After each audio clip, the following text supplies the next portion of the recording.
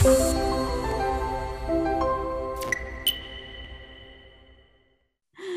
everyone, welcome back to Staff Treats. This is the Work Life Show. I'm Catherine Wilson, and today's guest is a lovely man called Bob Teasdale. He's the brand new managing director of a Sheffield-based tech company named My HR Toolkit. They have just been acquired by another group called Agilio Software with lots and lots of exciting changes on the way. They basically produce they produce core tech software for SMEs, and they have over 1,200 corporate customers throughout the UK. Welcome to the show, Bob. Thank you very much. Thanks so much for being with us today, Bob. So tell me a little bit about, so recently you've become managing director, and how are you feeling about that? Well, it's a big change. I joined the My HR Toolkit. I didn't really have a job title when I started. I just turned up and I was the third member of staff. So through the years, I've become more and more involved in running it. But to sort of, dare I say it, get the top job eventually is flattering, but daunting as well. But I'm very excited about it. Good. So, and the company that you're managing director of, they offer a system which is designed to help run companies' employees' engagement. Is that correct? Primarily, not so much on the engagement side. Primarily, we manage their HR. Okay. So everything from keeping a record of who's actually working for the company through to managing holidays, sickness, training, lots of other bits and pieces. But the core thing, they all talk to each other and they all sit in one place. So you joined My HR Toolkit back in 2014, is that correct? As a business manager? 2012. I was a man with no name. I had no job title. But eventually, yes, I think I became the business manager. Fantastic. Okay.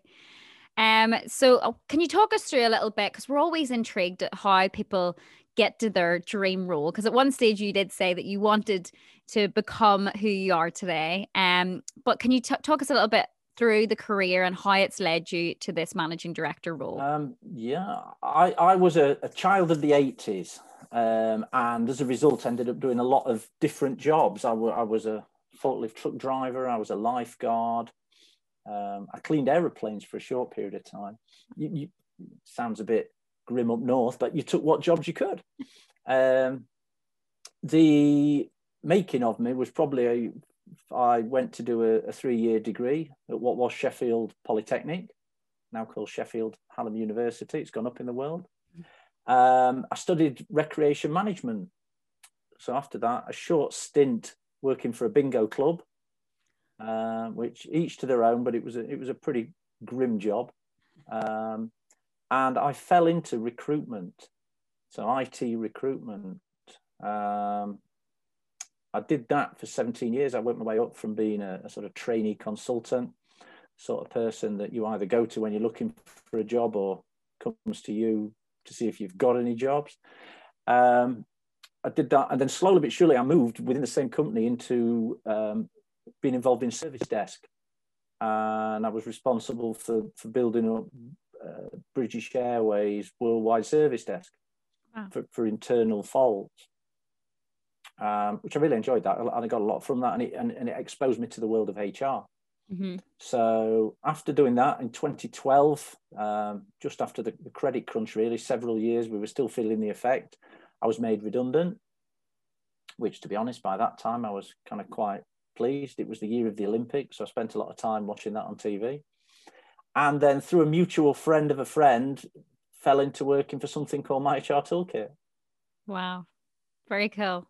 And My HR Toolkit, they work for a lot of, or work with, I should say, a lot of small to medium enterprises. Is that correct? Yeah. I mean, our product is aimed at customers, SMEs. Our smallest is probably 3 or 4. Okay. And our largest is in several hundreds. Wow. Okay. And can you talk us through how adapting or adopting HR software changes the way a small to medium enterprises business is run, how it helps, it benefits, that sort of thing? The main thing is that principally it helps them to centralize and control their data and their processes.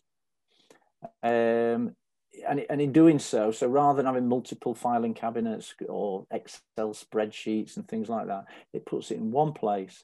It allows you to secure permissions to that data, and it gives you one source of truth. So a good sort of example of that would be company handbooks. Companies may issue updates, they may change the handbook over time, and employees, in a paper-based environment, it's hard for employees to know that they're looking at the correct version. But as you know, I like to say, if it's the version in Toolkit, it's the correct version.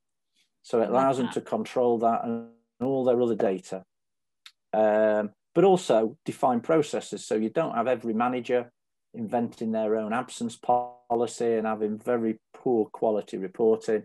It standardizes, and it allows companies to coalesce around one single defined process. Okay. And we've been reading actually in a recent post by the HR executive, it was uncovered that 76% of small businesses are relying more on their digital tools during the pandemic. Can you talk to us about any shifts you've seen in recent companies when it comes to using HR software during the pandemic? Has it all moved over to software now? Well, a lot have, yeah. And one of the main drivers was that in March last year, as everybody very rapidly moved to home working, they realized that they couldn't take the filing cabinets with them. And very often, you know, I mean, to be totally honest, in our business, the account staff did go home with a few bundles of files under their arms that they thought they might need. But obviously you can't transpose all of that if you're anything like a medium-sized business. Mm-hmm. And very quickly, people's processes and data access broke down.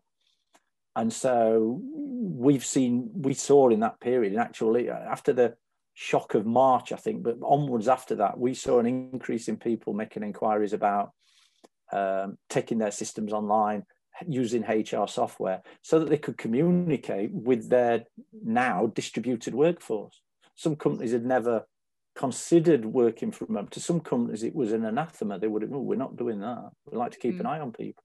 And then all of a sudden it was forced on people. They had no preparation for it whatsoever. And a large number came knocking on our door. Brilliant. Brilliant for you, but I'm sure was quite tricky for your workload. I'm sure you didn't expect all that. Were you working from home before all this happened, or is this something Yeah, I mean, as a business, we'd never, you know, we hadn't embraced it really. You know, we had a few people would do a few days now and again. Just never really thought about it. And most people liked coming in the office. We've got quite a local workforce. You know, we're based up in Sheffield. You know, people live relatively locally. A lot of our workers had walked to work. Yeah. But we did make the move to home working sooner before it was mandated, because we sort of saw what was happening and we planned it quite effectively. So to some degree, it was a seamless service.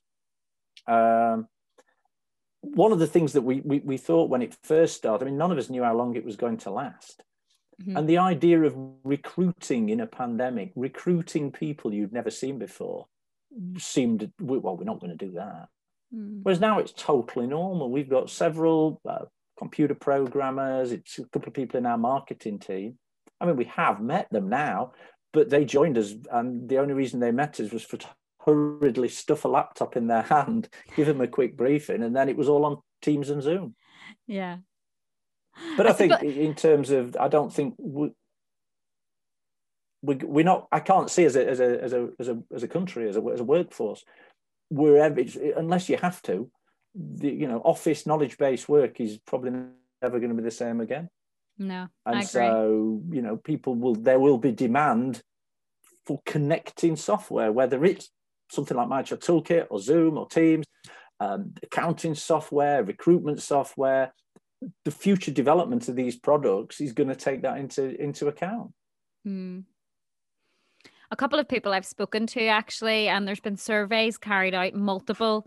Some people in people management and HR sides of the company feel a little bit threatened by technology, and they feel like it can in the future affect their traditional job roles. What's your take on this perspective? And do you think it's a reasonable concern to have that they're worried?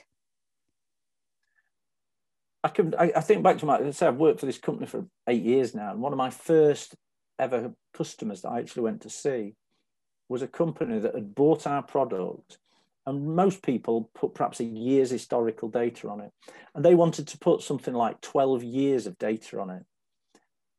And I mean, it was a big undertaking, let's just put it that way. So I went along to help them and show them the ropes. What was telling, they never achieved that goal. And in part, it was because one or two of the administrators in that business were fearful that if they ever deployed some new software that would do the holiday calculations, then it had somehow diminished their role. So this idea of and I guess you could go back way further, that people are a bit threatened by the new, that it seems to automate the functions they're doing. People are a bit more enlightened of seeing that it automates generally the simple stuff, the drudgery, the stuff that really people don't like doing. People don't really like calculating holiday entitlements. A lot of people, it really makes them nervous in case they give people too much or too little. So a simple example like that, people will, when they understand what it will do for them, they like that, they appreciate it more. But it also, in a more enlightened way, it opens up. HR these days is not supposed to be about calculating holiday entitlements and ticking boxes. It frees up the HR component in a business to provide more true value add, to think about things like succession planning. What are the processes, and are they actually improving the business as they go along, rather than merely running a system? So I think that it depends which camp you want to fall into. But when one looks at professional HR advisors, and we work with quite a lot, they see it as an enabler to help their customers to become more efficient, to cut out all the menial work and to move forward and to make the business better, which is what HR is supposed to be about. You've just touched on something there that I find very interesting.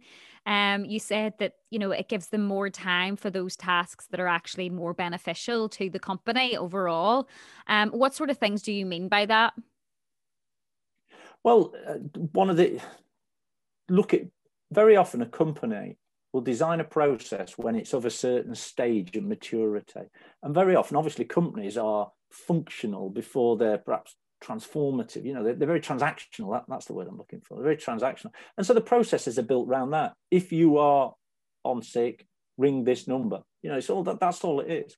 And very often those processes become embedded, the company grows, managers are taught to run those processes. And there's never the time to say, maybe we should have a process to look at this sickness data, find out why it's happening, and see if we can do something about it. For example, do we get sickness at a certain time of year? Is there a certain part of the business?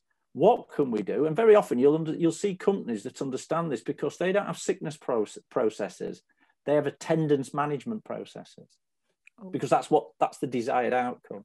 So process review, things like succession planning. So, in 5 years, who will be at each rung of the ladder? Who will, and ergo in larger companies, who do we need to recruit now to be in those places, to move through? Each person may have a career development plan. We need this person. They could follow one of these 3 routes. So let's provide them with the skills that they need. And again, that takes time, thought, and expertise. But that's the sort of task that not spending all day every day picking up Post-it notes with somebody who says, can I have next Wednesday off, and having to deal with it. Yeah. But that's the reality of it. Yeah. Is there any business or any stories you have from businesses you've worked with that maybe, you've brought this whole plan of, what did you call it? The attendance management, like you brought this into their view. Is there any companies you've seen really thrive because of that? To be fair, we provide the software and it has the opportunities built into it. We aren't the people going out to advise the customers. A lot of our customers, larger ones, will have their own HR advisors, but we also work closely with a lot of freelance HR advisors. So we can connect people up. And in many respects, they would be the person who would go into the companies, look at what their needs are, the structure of it. They would decide on whether it's a attendance management or a performance management system. And then they would, in conjunction with us, modify our software to achieve to model the process that they've set up for them. We do find that because we cover a lot of bases and we work very closely with HR people within businesses, I don't have any specific stories of perhaps greatness, but we do have some real champions out there who love the product, because it becomes, we were talking earlier about sometimes some people are a bit intimidated by change, but there are people out there who've embraced this, and for some of them it becomes a large part of their job.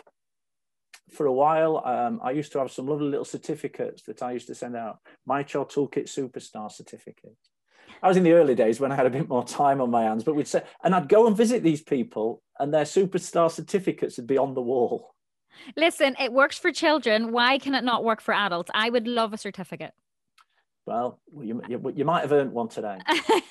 Maybe, if I'm lucky. I'll keep my fingers crossed. Yeah. So one of I find our most exciting questions that we ask all of our guests: how do you feel like you personally achieve a work-life balance? Do you feel like you do? I'll be honest, I'm not very good at it.